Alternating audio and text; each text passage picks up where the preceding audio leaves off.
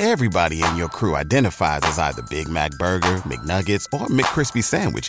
But you're the Filet-O-Fish Sandwich all day. That crispy fish, that savory tartar sauce, that melty cheese, that pillowy bun.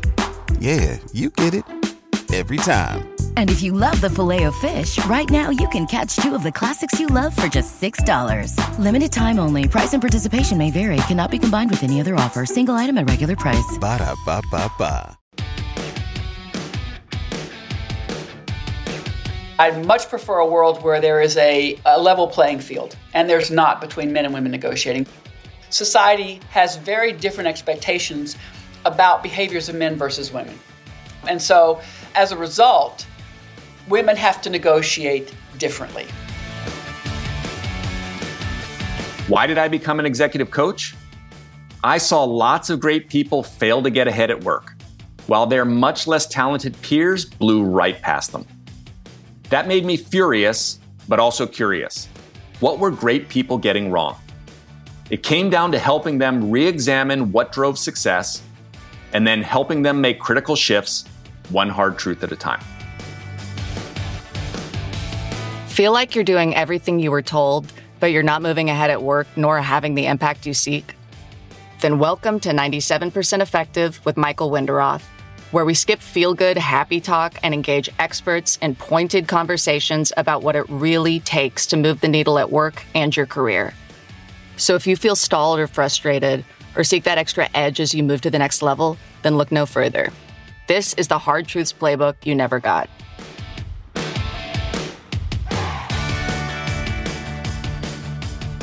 Hi, I'm Michael Winderoth, and you're listening to 97% Effective. In my previous episode, I spoke with Margaret and Neale, Distinguished Professor Emerita at Stanford's Graduate School of Business. We spoke about her must-have book, Getting More of What You Want. We looked and applied her core evidence-based principles from the book to a live negotiation example.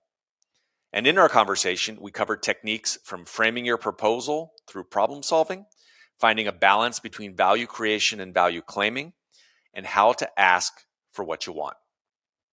But we left off with a very important question. How does the negotiation process change for women or other underrepresented groups? And how can women negotiate more effectively? In this continuation episode, Maggie will answer those important questions based on her research and much more. We'll start by returning to the live example from that last episode in which I just revealed to Maggie that my client was a woman. Hope you enjoy it. A lot of your research has looked at how when women negotiate, there's a difference. And this very much came up in this case. They felt bad about asking. And your research shows that a lot of women or people in general also don't, which puts them at a disadvantage. But the research also shows, and I want you to help unpack this because I know you really much look at this area, is that when women do ask, they still don't do as well as a man who asks, or they get penalized or backlash. And this was very much in her consideration. Oh, if I ask for these things, also I'm moving my family and my husband up there, I'm going to get penalized for this. So it's a complex subject, but you've looked at this a lot. How does the client manage those dilemmas?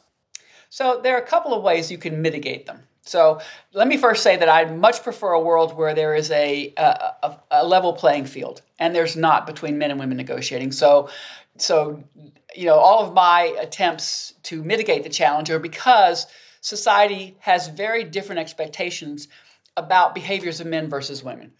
And so as a result, women have to negotiate differently. And so women are much more effective negotiating when they pair their ask with, and this is I'm going to give you the quote from the research, a communal concern for the other. Let me give you my interpretation of that. Collaborative problem solving. So you see, it's really hard for you to think of me, and this is the challenge women face. If I just come in, we're going to have a negotiation around dollars, around my salary.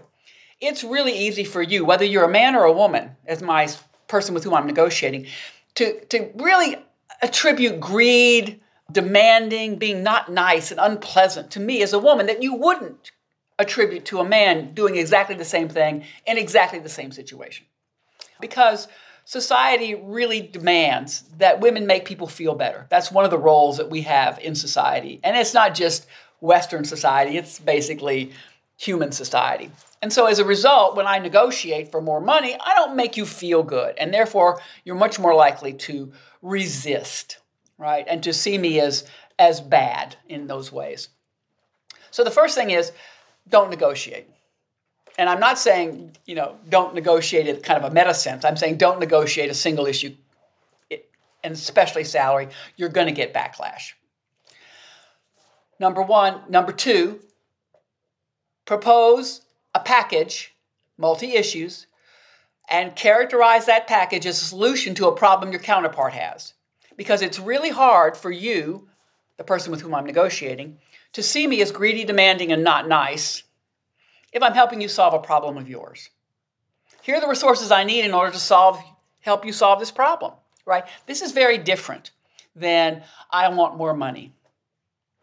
And so that's the challenge that we face, is basically negotiating differently. You need to have a communal orientation for the larger interest of the organization or the individual with whom you're negotiating.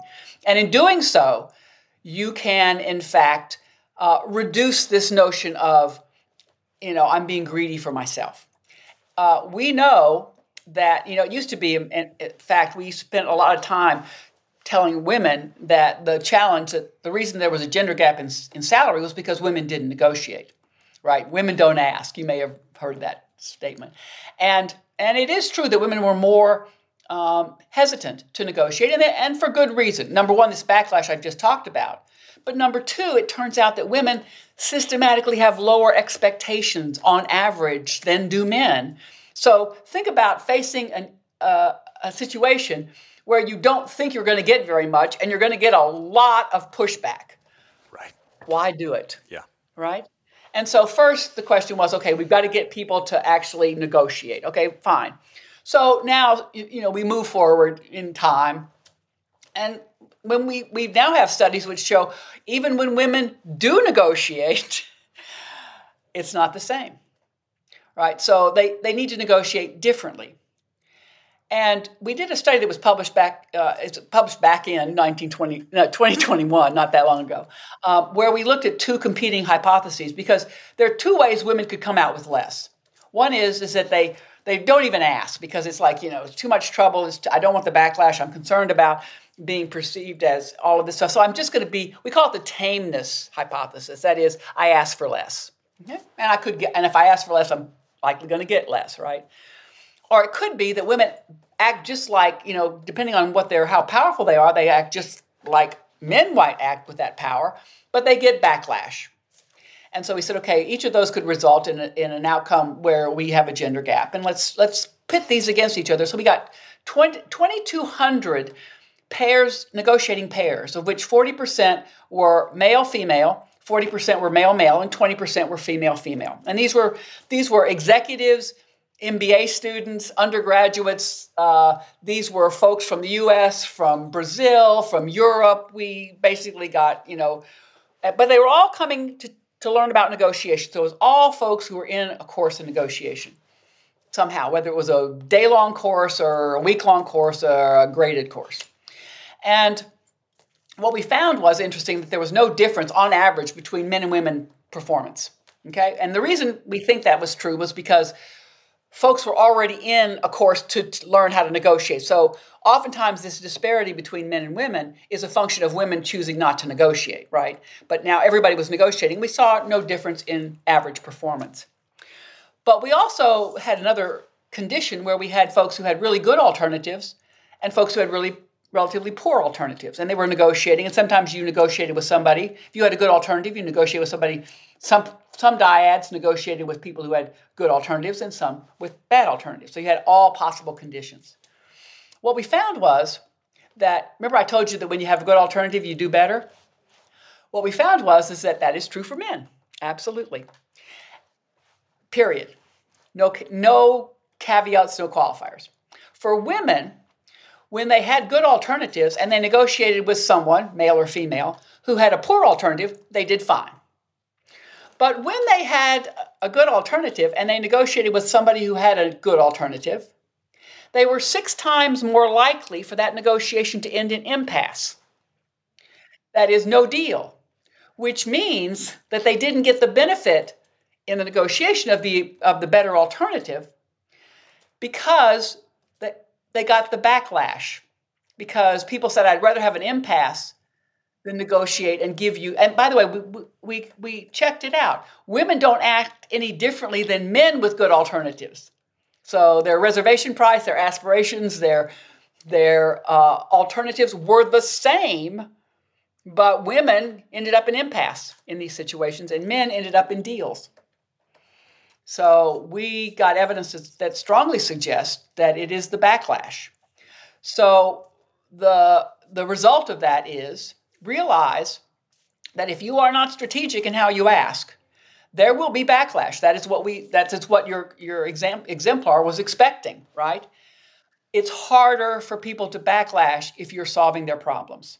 So it is really important. And in fact, the perspective that I take now, which is about this collaborative problem solving, was something that arose because of my interaction working with women and realizing that there just has to be a different way of negotiating, but then realizing that men need a better way to negotiate too. And so this, there's not that all guys are like, oh, we're, negotiation superstars. They're not.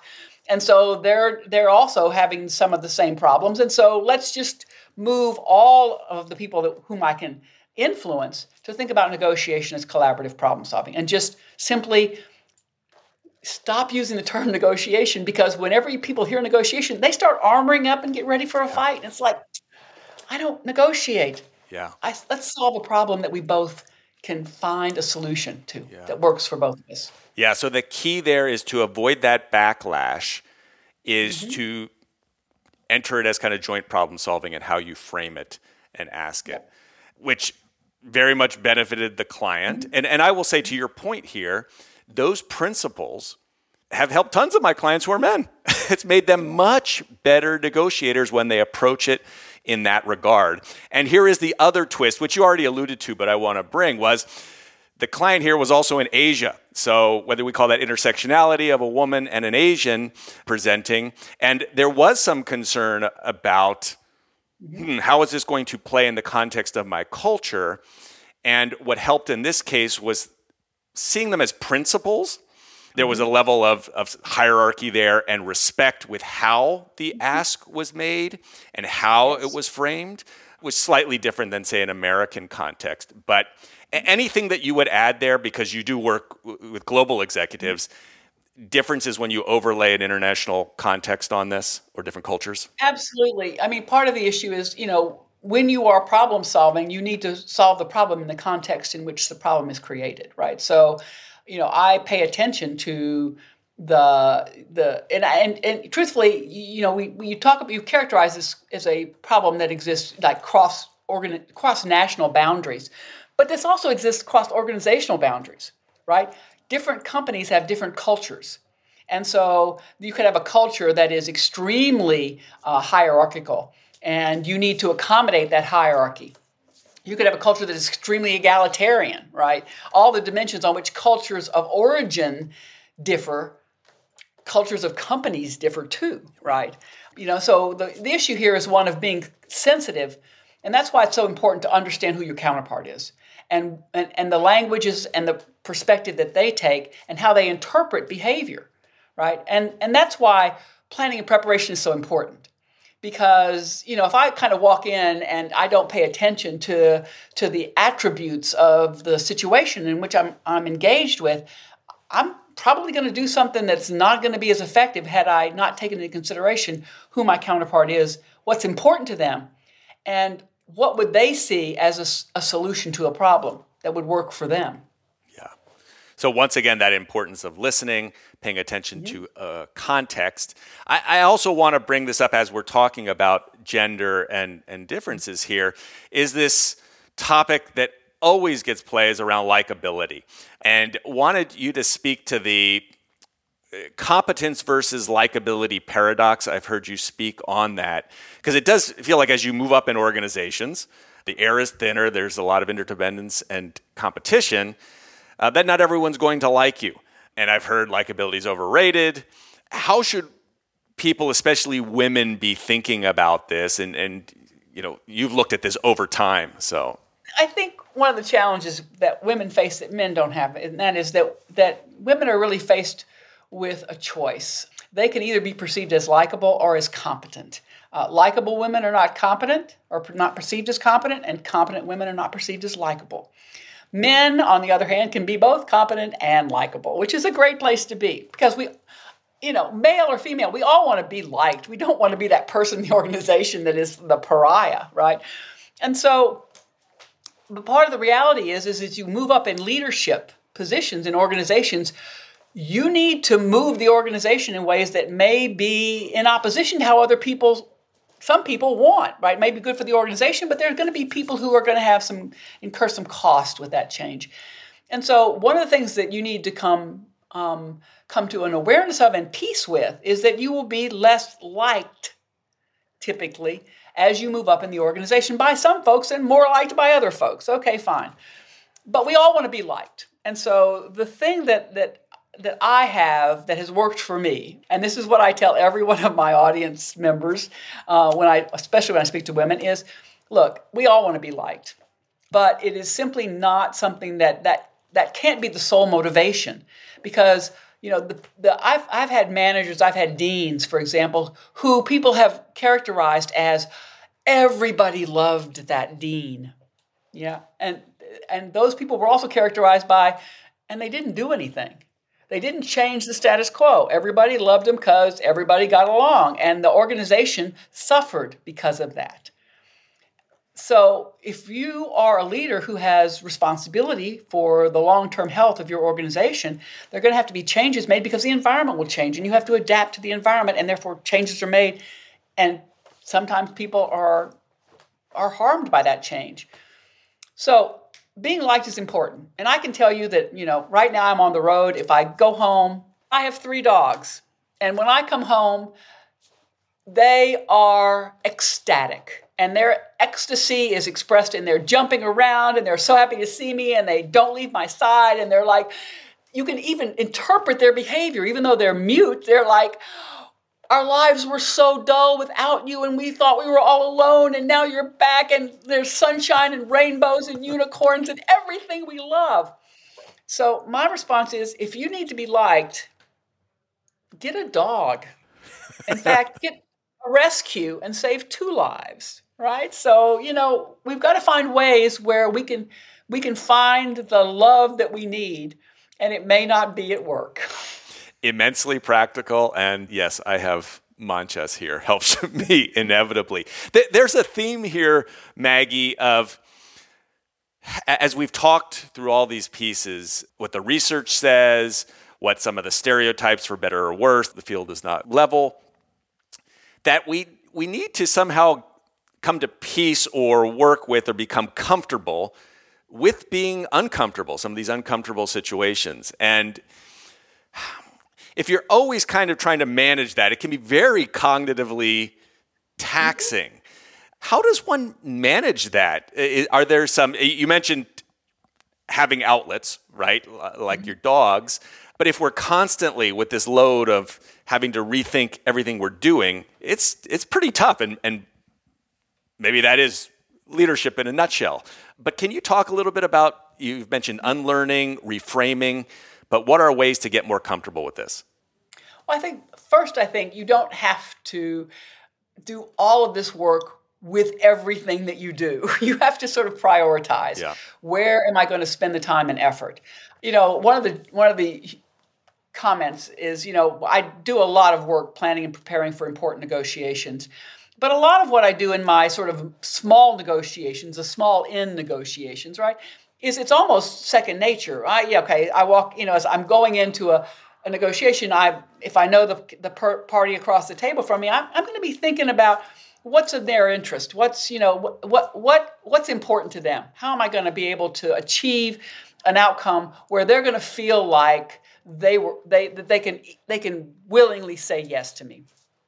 How am I going to frame that ask? I also think about, well, what's the where's the point at which I say, this is going to work and I'm going to simply go elsewhere? What do I hope to achieve? I can do that, in these negotiations that are not that complex. And so I don't have a lot of cognitive load on that. But I also think that there are times when you need to embrace the discomfort. And I think of that in a variety of different ways. So yes, you need to embrace the discomfort sometimes. You set an aspiration.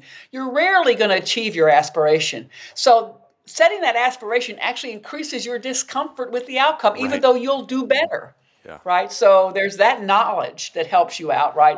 I may be feeling bad, but I think I did better than if I hadn't done that.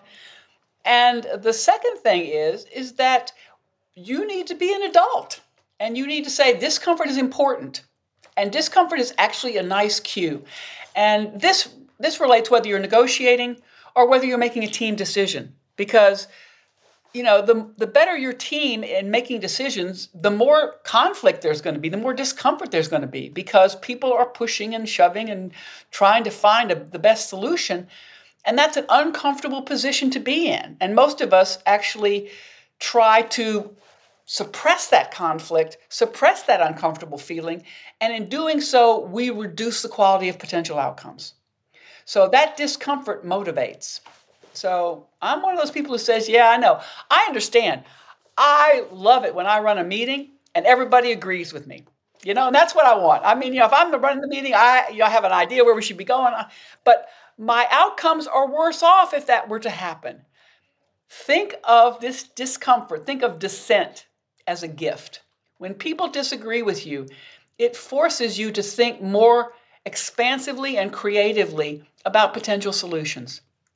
Because the one you thought of to begin with without their involvement may not be focusing on the larger picture or understanding all the important components. And that's why teams are more wonderful when they're more effective. They're not necessarily more, quote, fun.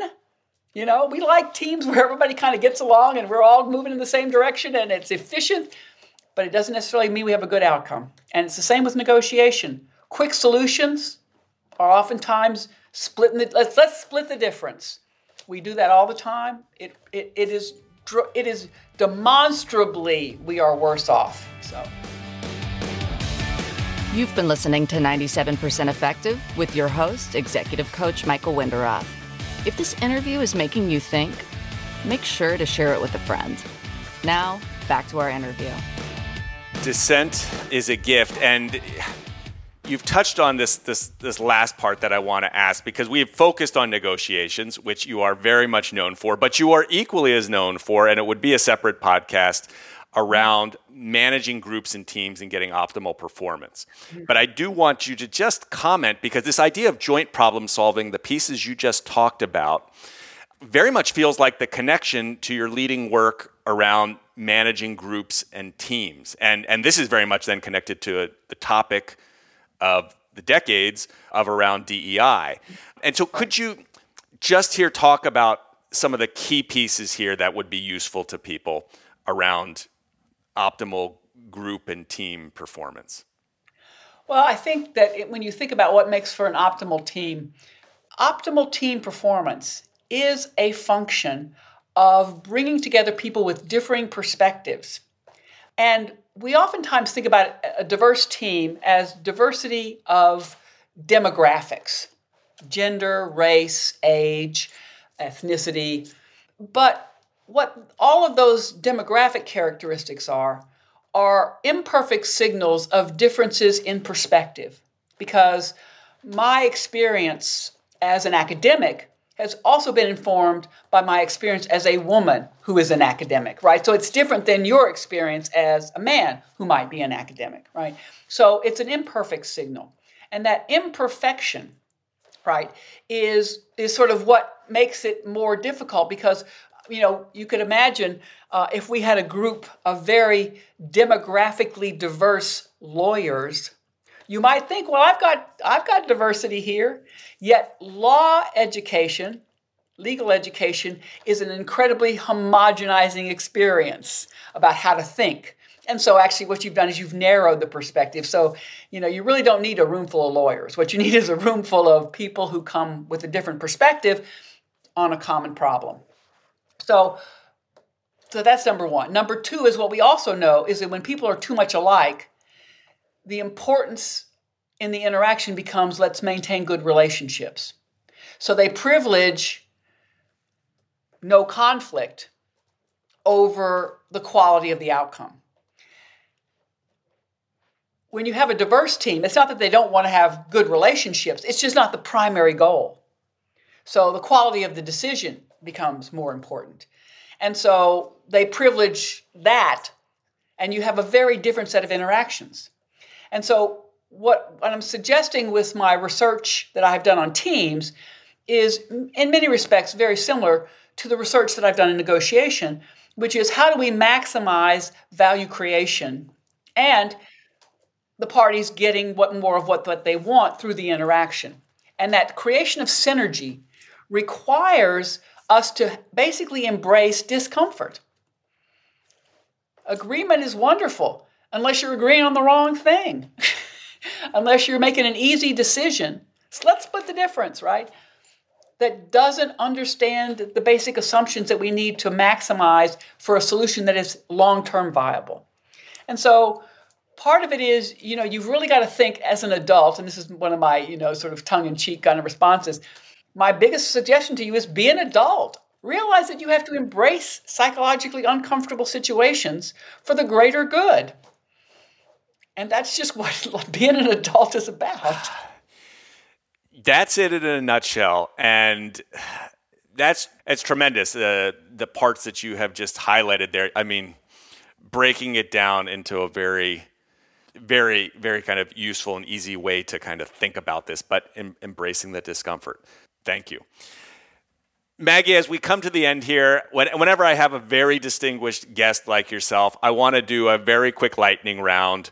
There'll be short answers. And so with your permission here, I'm going to hit you with these. Is that all right? All right. Go ahead. All right. So the first one is it your horse or your dog or dogs? Or, Michael, it's not or, it's my horse and my dog and my husband. You mean ordering of what, importance? Yeah. Well, which one there? This is going to be public, right? Okay, my husband, and then my dogs. My horse is really important to me, and I hear you're going to put my TEDx talk up so that people can see it. Sal is still around. We are in a great place, and she's amazing, and I am so happy that we got through that bad part I talk about in the talk. Yeah, I will put that TED talk up there. She's 21 years old now, so she's getting old. Which very much illustrates the point of going in combative, and then how Maggie shifted and has now a wonderful relationship with Sal. Second question, as I said at the very beginning, many first, a groundbreaker, first as a woman in your field. Of all those firsts, which one are you most proud about and why? I'm most proud of the doctoral students that I have mentored and the junior faculty that I've mentored and the part I've played in increasing access to folks who were not normally present in academia. And as you mentioned, I'm the first woman for a number of reasons. There weren't very many women. There are now more women. There are more people of color. And that has been the joy of my life, has been being able to help facilitate those folks being successful in their careers as academics and actually gone on to be successful in their careers. Some of them, not all of them went into academia. Some of them have gone into organizations and, non-academic organizations like real world stuff. And it makes me feel like I have actually had an impact. And that's the thing I'm most proud of. A huge impact. And on a previous episode, I had Peter Bellamy, who was one of your students. One of your students who did. And you've written multiple papers together, too. Third question here. Your book, Getting More of What You Want, was written with an economist. You alluded to that earlier. And, collaborating kind of across with a different discipline, what was the biggest thing that brought to your thinking? What economics brings is a standard to help understand what could be in a negotiation. And recently, economics has come around to realize that, we can't just assume perfect information. There are a lot of assumptions that economics made about people's behavior, that they were, fully rational. And so, lately economics has begun to sort of realize that the world is a little more complex than that. People aren't fully rational, but there are systematicities that we can use that help us predict our own foibles as well as the foibles of folks across the table from us. And that systematicity is important because it allows us to be able to develop strategies to respond to that less than rational behavior. And so what my economist colleagues have done for me, and particularly my colleague Thomas Leese, who was my co-author in this book, is really help me understand what economics can do to help us frame how to be more effective negotiators. There's a lot of stuff in between. It's sort of like guardrails, right? There's stuff in between. You can behave a lot of ways in between those guardrails, but it gives you a nice standard of what you're aspiring to in terms of outcomes. Yeah. And the fourth question is in your long and distinguished career, influence, negotiations, decision-making, team performance, has there been any point where you've really shifted how you viewed things based on new evidence or some of your research? Would there be any kind of marker of how you've kind of seen something in a new way? I'm always curious of. So it's not like left turn, right? It's not like one of those things. Right. What it is there are curves, and they've been a lot of curves in my life. One of the curves, and a lot of those have been at the behest and pushing and shoving of doctoral students, which is why, in terms of diversity, being a faculty member, one of the best forms of diversity is that I get to meet and engage with some amazing young minds that actually changed how I think about things. I remember very clearly one of my doctoral students when I was at Kellogg, Jeff Polzer, who's currently a faculty member at the Harvard Business School. He was one of my students, and he said, I don't want to study negotiation because people will just think I'm your clone, and I don't want to be your clone. And he said, so what I'm really interested in is teams. And I go, Jeff, I don't know anything about teams. He said, well, you're smart. You can learn. Let's do that. And I said, okay, well, yeah, sure. And that created that whole path where, it now became one of the areas where I'm known for. But that was at the behest of a doctoral student who didn't want to be a clone in negotiation. So he's a teams person. And he led me to that, sort of to change that perspective. I had another doctoral student, and she was a woman of color. And for her, it was really important to understand her place in the world, and that required me to become more knowledgeable about diversity, equity, and inclusion. And again, it was always something that was in the background. It certainly was important to me because I was always like the sole female in a group of males kind of thing. So I had a lot of experience being perceived as a token rather than a solo, right? You're here because affirmative action got you here. And so, that was also important to me, but I never really embraced that. And through working with her, I embraced that in a way that had an impact on both her career and my career. So what I say is that, if you come to a fork in the road, pick that fork up and take it, just move on, try something new, try something different, see if it works. And some of the things that I early on worked on, I don't work on anymore. I did a lot of stuff with human resource management HRM decision making. It didn't really, sort of make me as excited about it as some of the other stuff that I've done over the years. And so that kind of fell by the wayside. And, I've made a career out of paying attention to my doctoral students. And Peter Bellamy was one of them who we do a lot of stuff on status, which I had never done until I worked with Peter. Yeah. So. Yeah. One thing I learned today, distinguished professor emerita is another level up, not just professor emeritus. And so you are distinguished professor emerita at Stanford, very small group. You can count them on one hand that have that distinction. What's the next frontier for you? What are you most excited about now? Oh, well, it's interesting because I have retired. And so people say, well, are you still doing research? And the answer is yes, I am. But it's primarily to finish up projects. And sometimes research projects take Years. And so I'm still working on a couple of research projects. I don't have new doctoral students because, when Stanford says, are you going to retire? They mean you can't keep having you can be on a committee, but you can't manage a doctoral student, which is fine. So now I'm actually doing other stuff. And so, my other stuff is kind of weird because it turns out in COVID, COVID actually got me to do something I had never done before, which is I'd always in college and graduate school and even in high school, I never had taken much humanities courses because I was taking science courses and labs and things like that. And so I took a painting course, and my painting instructor told me, Maggie, if you want to paint, you need to learn how to draw because you don't know how to draw. And so I started taking drawing classes, and I found that I fell in love with charcoal portraiture. And so both figure drawings and, faces.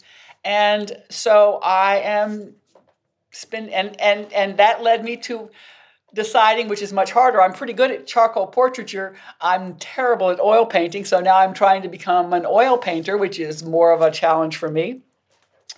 I am going to take possession of a brand new custom-built road bike because I live in Central Texas, and the roads are some of the best road biking in the country, certainly in Texas, and I'm learning to do that. I continue to ride my horses. I have dogs and chickens and cows, and, my life is completely filled. And I still teach and do executive ed at Stanford. And, now we have the opportunity for virtual. I teach a number of virtual courses, so from my home office in Texas. And so my life is completely filled.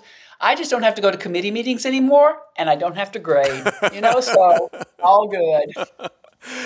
Absolutely amazing, and you do not stop, and the world thanks you for that. Professor Margaret Neale, distinguished professor emerita at Stanford Graduate School of Business, thank you so much for joining us. I will have in the show notes, Maggie, your links, how people reach you, but is there a best place that you would send them first? Yes. So basically go to the website, gettingmoreofwhatyouwant.com. That's for the book. It's got a lot of stuff. It's not well curated because that's not what I do. That's not how I spend my time. So you're welcome to use whatever's there, but do not send me a note and tell me that my website is ugly because I already know it is. So it's fine. But you'll see both me and my co-author, both of us are represented there with podcasts, blog posts, articles we've written, just go there and use it as you will. And the other thing is that if you want to contact me directly, just go to Stanford Graduate School of Business, and there's a link when you go to my website. You can link and send me a note. Yeah. And I'm still there. I'm still getting notes from that. So you are still there. Maggie, thank you so much. Very much appreciate all your time today. Thank you. Michael, thank you. It's been a delight. Great speaking with you. Thanks for listening to 97% Effective, where we skip happy talk and help you break through and ascend, one hard truth at a time. Help others discover this show. Leave a review and rating wherever you listen to your podcasts. And if you like what you heard, you can get free resources, including the first chapters of Michael's book, Get Promoted, on his website, www.changwenderoth.com. That's www.changwenderoth.com.